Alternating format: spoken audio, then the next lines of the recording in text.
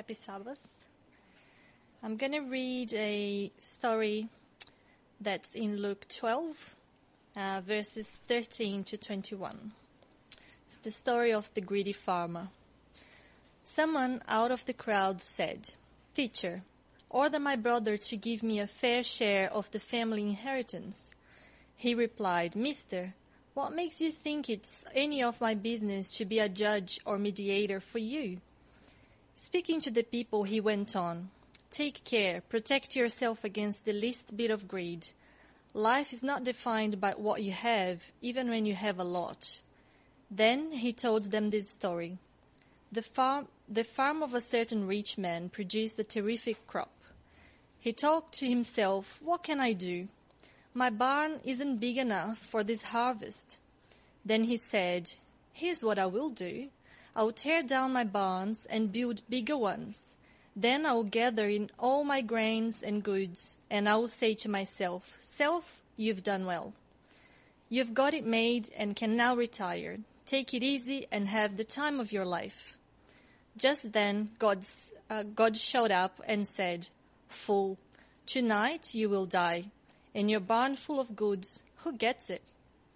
That's what happens when you fill your barns with self and not with God." So Luke 12:13 to 21 is a story about wealth, and it's not a story about wealth. Like the misquoted verse in 1 Timothy, it's not that money is the root of all evil, it's the love of money that is the root of all evil. This is our story, but this is our story about our relationship with wealth, about our responsibilities and attitudes towards taking and giving.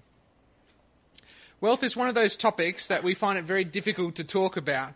Our culture has foolishly declared that conversations about excess are taboo. And in fact, when I haven't really heard this sermon preached on before, this particular topic. When I've interviewed friends, leading up to the sermon, I ask them, "Do you know the parable of the rich fool?" And they go, "You mean the rich young ruler?" I go, "Nope, different one, rich fool." So hopefully this is something new and something fresh for you today. So, got to get a couple of things straight. I'm not here today to tell you how to spend your money. But Jesus' parable would like to change your views of wealth. Sure, we love the stuff. For the fact of the matter is that no one really lives a life untouched from money and the concerns of money. Do we have enough? Do we have too much? How does it relate to our faith? How do we teach our children about the values of wealth? Especially when our culture offers such woefully inadequate advice to address our concerns. Jesus doesn't want to just leave us hanging there. He knows that there's a positive function to money and possessions. Jesus knows that money can also make us or break us. We spend a very large percentage of our time chasing after the stuff. In one sense, financial wealth fulfills all our basic earthly requirements. But have we fallen for the money trap? Do we look to money to satisfy more than is realistically possible? So Jesus challenges us and asks us some serious questions about money. What is the role of money? Where does wealth come from? What does my attitude about wealth reveal about me personally? And how does wealth and blessings communicate about God's character? So the sermon today is not some topical expose of everything that the Bible has to say about wealth. Instead, we're actually going to do a little bit of exegesis together. We're going to take a look at those 10 short verses that Evelyn read out for us, Luke 14, 13 to 21, to see what Jesus has to say about man's relationship with wealth. But before we do that, I'd like to give you a little bit of context of where this verse is falling. So, Jesus' authority as the people's rabbi, the people's appointed rabbi, is really starting to take momentum. And in public forums, Jesus is starting to become wildly vocal about his opinion on the hypocrisy of Pharisees, and this is really starting to escalate the Jesus revolution. In fact, when Jesus was in a place, the Pharisees and the teachers of the law began to oppose him fiercely and besiege him with questions, waiting to catch him in something that he might say. Meanwhile, a crowd of many thousands gathered, and they were trampling all over each other. So people caught up in this Jesus revolutionary movement were actually starting to become fearful for their lives. The masses wanted to know if Jesus was the kind of authentic rabbi that they could trust. Jesus spelled out the galactic consequences of publicly declaring him as the Son of Man. In fact, Jesus was in the middle of encouraging his disciples to confess even when they're under a state of duress, when he's interrupted by this one man from the crowd who wanted Jesus to settle a financial dispute between siblings. So the verse reads, "Someone in the crowd said to him, 'Teacher, tell my brother to divide the family inheritance with me.'" Now, the man doesn't simply just invite Jesus to intervene in his misfortune. Instead, he demands Jesus to enforce an outcome in his favour. Now, this may have been a very legitimate injustice. But why would someone air their family dirty laundry in front of thousands of people, which is where they are right now? So, a couple of hypotheses. Maybe his brother was in the audience and he wanted to publicly challenge him to do the right thing. Or maybe he just wanted to know whether Jesus was truly interested in the everyday dilemmas of life. Or maybe he wanted to test Jesus to see what kind of rabbi he really was. So it was actually quite customary for a rabbi to mediate in everyday disputes. In fact, there was a defined protocol that rabbis would follow in a situation like this.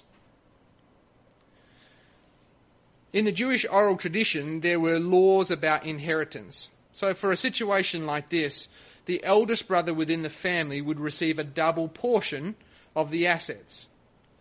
Therefore, the typical rabbinical questions that we would expect Jesus to ask in a situation like this might be something like, "So, what was the extent of your father's wealth? How many sons did your father have? Were they all from the same mother? And what's your position in the sons? Are you the firstborn, the secondborn?" So this is the type of question, the investigation you would need to require to actually truly resolve this matter. At first glance, Jesus' answer seems to really lack authority, certainly the type of authority that the crowd were looking for in their revolutionary leader. Jesus responded and said, "Friend, who set me to be a judge or arbiter over you?" So you're like, well, what does that mean? There's several things that Jesus could be saying here. He could be saying, "I don't have the power to judge or arbitrate on your behalf." But if he said that, that's not really kind of the leadership or authority that was going to propel this Jesus movement. Or he could have said, "Look, mate, I don't deal with petty, insignificant issues like this. I got bigger issues to deal with. I'm looking after the Pharisees and the Romans right now." Or he could have just asked this question: "Who do you say that I am, that I might be empowered to be your arbitrator?" Now, the reason I tend to believe that it might be this third one is the fact that this kind of fits into the other teachings that Jesus was doing leading up to this point. Teachings to his disciples about confessing who he was, or who they said he was, confessing him as the Son of Man. So by refusing to enter into this family squabble, Jesus instead uses the situation as an opportunity to teach about the seductions of wealth. Jesus said to them, "Take care, be on your guard against all kinds of greed, for one's life does not consist in the abundance of possessions." What do you mean one's life doesn't consist in the abundance of possessions? I'm told that he who dies with the most toys wins. Surely a successful person is going to have something to show for their efforts. Here Jesus issues his first warning for the passage.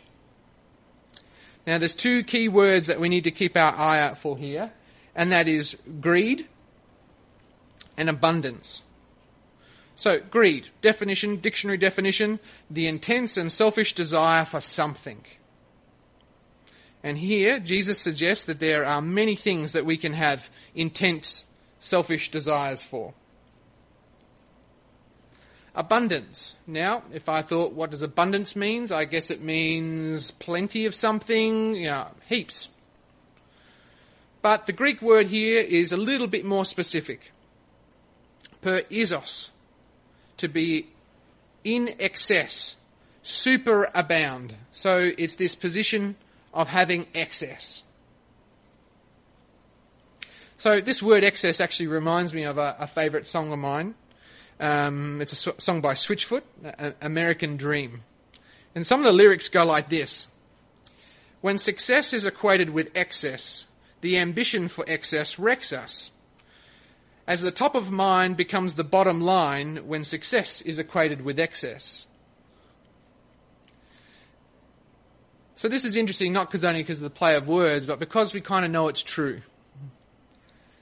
That we feel like we have an element of success when we have more than we need. At this point, Jesus is warning his audience about the selfish desire for abundance and the fact that it can be dangerous. And suggests that there is more to life than mass accumulation of possessions. Maybe there is such a thing as too much of a good thing. But Jesus wants to take the message deeper by challenging their worldview. In good pedagogy fashion, Jesus actually tells them a parable that's actually very similar to some other stories that they would know from the Torah as they were growing up. So the parable that Jesus tells them is this. The land of a rich man produces abundantly. And he thought to himself, what should I do? For I have no place to store my crops. He said to them, I'll do this. I'll pull down my barns and put up larger ones. And there I will store my grain and my goods. And I will say to my soul, Soul, you have ample goods laid up for many years. Relax, eat, drink, and be merry. So in interpreting this first part of the parable, it's actually quite critical to assess carefully what the farmer's error actually is. He's not portrayed as being wicked. That is, he hasn't gained his wealth illegally or he hasn't taken advantage of others to obtain his wealth. Furthermore, he's not actually even particularly portrayed as greedy. Instead, he seems to be somewhat surprised at his good fortune, and he makes what appears to be some very reasonable plans to reap and store his abundant harvest. So up until this point, to a Jewish audience, this story actually sounds very similar to the story of Joseph and his interpretation of Pharaoh's dream, found in Genesis 41. The dream featured there is where the Pharaoh saw 7 sleek fat cows who ate 7 ugly skinny scaunt cows. Quirky, I know, but that's what his dream was. And that was to be followed by a dream about 7 ears of plump corn grain that ate 7 ears of scorched, damaged grain from the eastern winds. So in this Old Testament story, Joseph's advice to store up today's abundance in preparation for years of famine that were ahead is praised as absolute divine wisdom acting on behalf of the people. But in Jesus' parable, it seems counterintuitive, where Joseph is being praised for storing up this abundance. For some reason, the farmer's being dissed for it. So what is wrong? What's wrong with building larger barns? and to store away some of today's bounty for a potentially leaner tomorrow? At first, we might say nothing, except for two things. First, note the farmer's constant focus throughout his conversation with himself.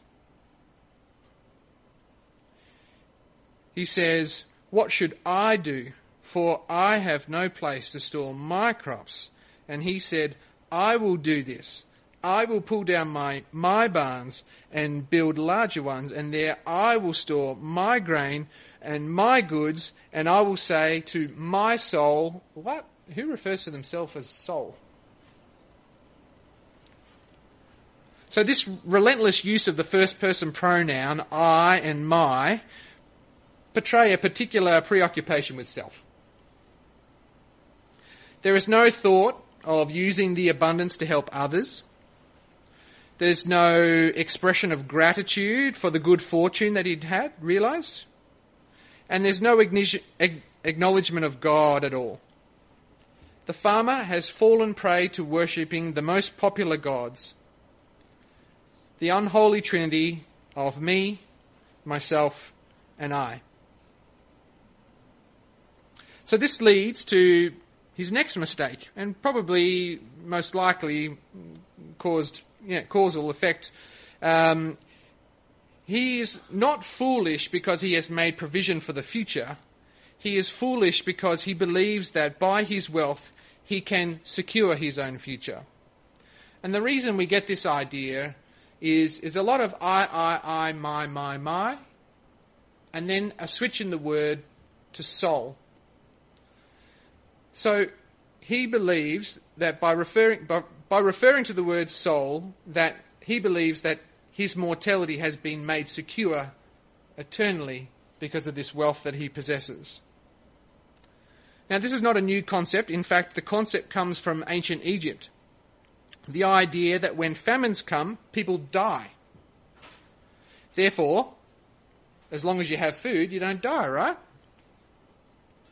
For this very reason, the ancient pharaohs stored up food in their burial chambers so that they would have sufficient provisions to see them through in the afterlife.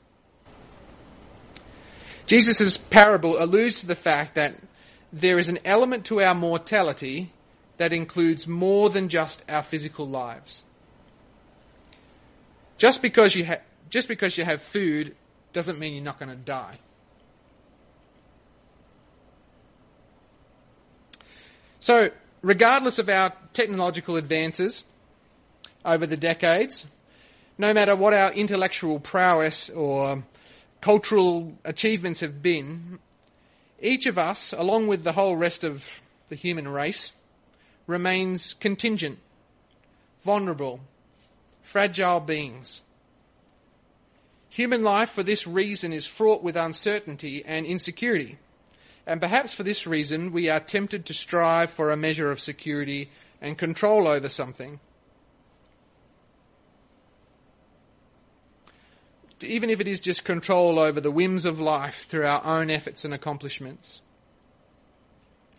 So, another law in Jewish oral tradition, which can also be firmly found in the Torah, is man's responsibility when receiving blessing.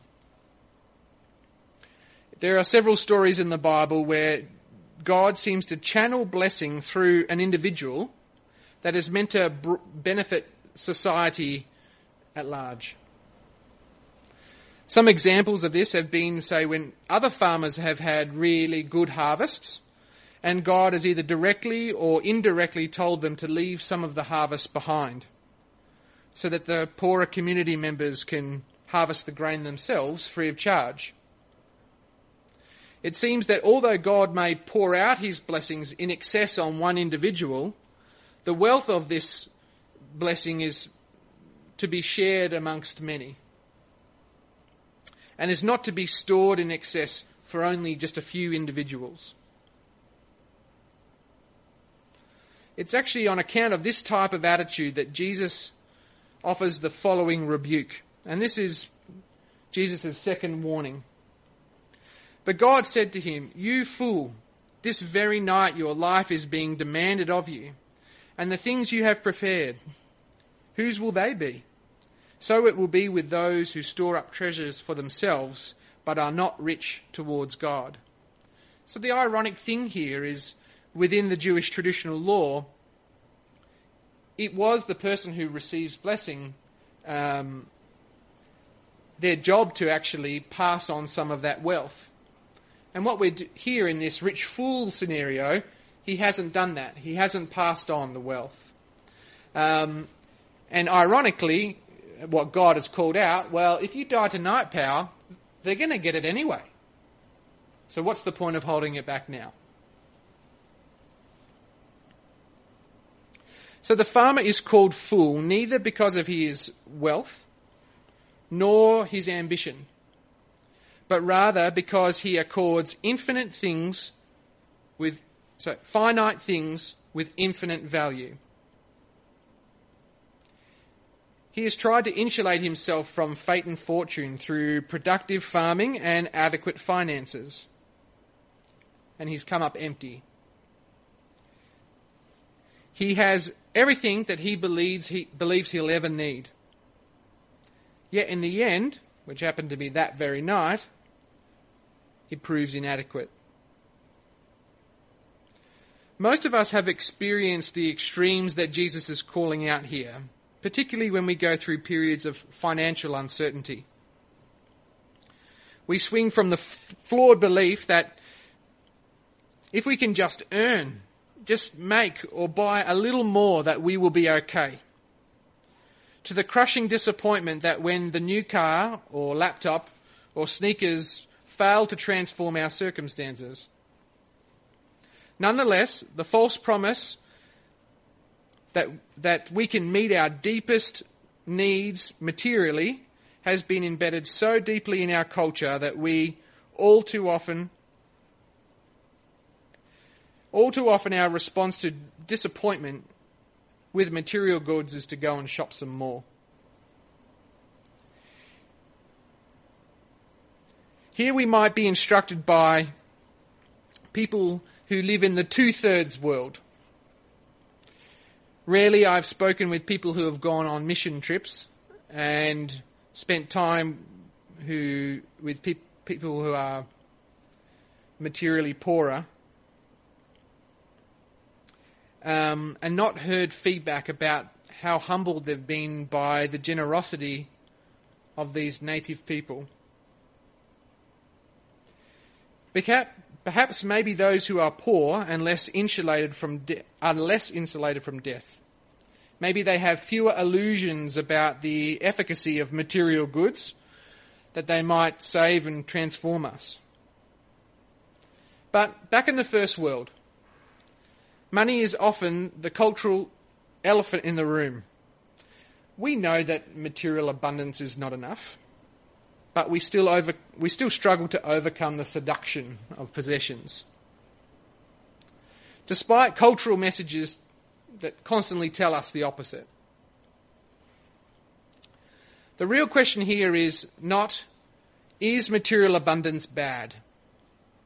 But rather, is material abundance sufficient to meet the weight of meaning, significance, and joy that we all seek? Can our wealth secure a degree of comfort? Sure it can. Can it grant us confidence that we are worthy of love and honour and in right relationship with God and neighbour? No, it doesn't do that so well. Only as we recognise that the gifts of ultimate worth, dignity, meaning, and relationship are exactly just that, gifts offered freely by God, can we hope to place our relative wealth in perspective and be generous with it towards others.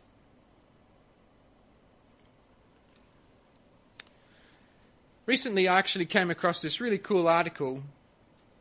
I was actually surprised that they could map out this concept. The name of the article was "Meaning is Healthier Than Happiness." The results presented in the article, we're trying to look at how the body at a genetic level responds to feelings of happiness and meaning. Researchers found that people who are happy but have little or no sense of meaning in their lives, this is people who are just here to party, have the same gene expression patterns as people who are responding to chronic adversity. That is, that the bodies of these happy people are preparing them bacterial threats by activating a pro-inflammatory response. Chronic inflammation, of course, is associated with things like heart disease and various kinds of cancer. So the researchers note that meaning and happiness can actually overlap. It is possible to be both happy and have a sense of meaning in life. But what was really interesting is that people who expressed a sense of meaning but very little happiness still reaped the same health benefits as those who were both happy and held meaning. So it would seem that, according to this study, that meaning is healthier for you than happiness. To get a better handle on this, probably need to understand the differences between happiness and meaning. Happiness is a sense of feeling good about life, whereas meaning is about finding a higher purpose in the ups and the downs of life. Happiness is also associated with taking. In other words, we find happiness when our own needs are met. Whereas meaning is associated with giving. In other words, we find a sense of meaning when we are able to sacrifice on behalf of somebody else. So they say that money can't buy happiness, but probably it's more accurate to say that money can't buy meaning. We've all had the pleasure of feeling good when we buy something for ourselves, whether it's big or small. It feels good to buy our favourite food or a new outfit or a pair of shoes or a fine piece for our collection. Buying something feels good and it can make us happy, but that feeling of happiness is very fleeting. A sense of meaning, on the other hand, is much more enduring because humans have a sense of capacity to make meaning in both good and bad situations. Even in times of suffering, it is possible for us to live with a sense of meaning. So whether it's psychological or physical, in the end, seeking meaning has a higher payoff than seeking happiness alone. Being a giver is better than being a taker, both for your own personal benefit and for the benefit of the society that you live in. If we take a closer look at the parable of the rich fool, we can see that Jesus also makes the distinction between the pursuit of happiness and the pursuit of meaning. You are not the sum of what you have. Until you understand who you belong to and where wealth and blessings actually comes from, we cannot know our own true value. We are people who live in a constant state of blessing. Even the poor students in the room live way better than 2/3 of the planet. Therefore, our challenge is not if I'm being blessed, but to understand why God has blessed us and how we are to respond to that blessing.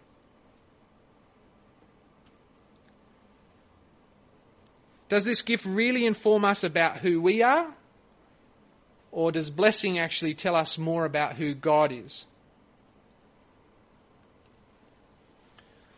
So, in conclusion, when the farmer's natural ambitions, which were a total surprise to him, by the way, far exceeded God's abundant blessing, the farmer was faced with a very similar choice that we're faced with.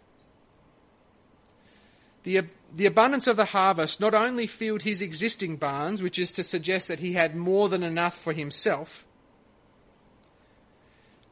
but he had more than he could ever use. But instead of planning how this excess might be shared with others, the farmer made plans to retain all of it for himself by building larger barns. The farmer's desire to retain this excess harvest stemmed from a misconception about how to view wealth and how to view the role of blessing. So what are we meant to do with a story like this? What will our response to God's abundant blessing be? Jesus wants to remind us of something that we all know too well, but struggle to execute in our own lives. Wealth is just a mere commodity that God uses to exercise his desire to abundantly bless us. Wealth shows how good God is. Our challenge is, how can we be a blessing to others because of how God is already blessing us? The Christian life is a meaningful life. Jesus calls us not to just live for ourselves, but to live for others. Meaning in life comes with partnering with God, acting as his agent here on earth, which includes acknowledging that God is the giver of life and of meaning. To help you sort of think through some of these themes, I'd like to share a video with you, which is put together by Thailand Insurance Group, and I'm sure you'll see why once you've viewed it. Guys, if you just want to bow your heads in prayer. Dear Heavenly Father, when we feel we have nothing, we beg for your blessing. And when we receive your blessing, we're so tempted to keep it for ourselves. Right now, in reflection of Jesus' message in this parable, we actually do feel blessed. We don't know half of what's going on in heaven and how you act on our behalf, but we know that you're constantly blessing us. As we move into the next room and discuss the themes of this parable, we ask that you be with us and that it might challenge us in the way that we view the role of blessing, view the role of wealth, and view our part in it. In Jesus' precious name, amen.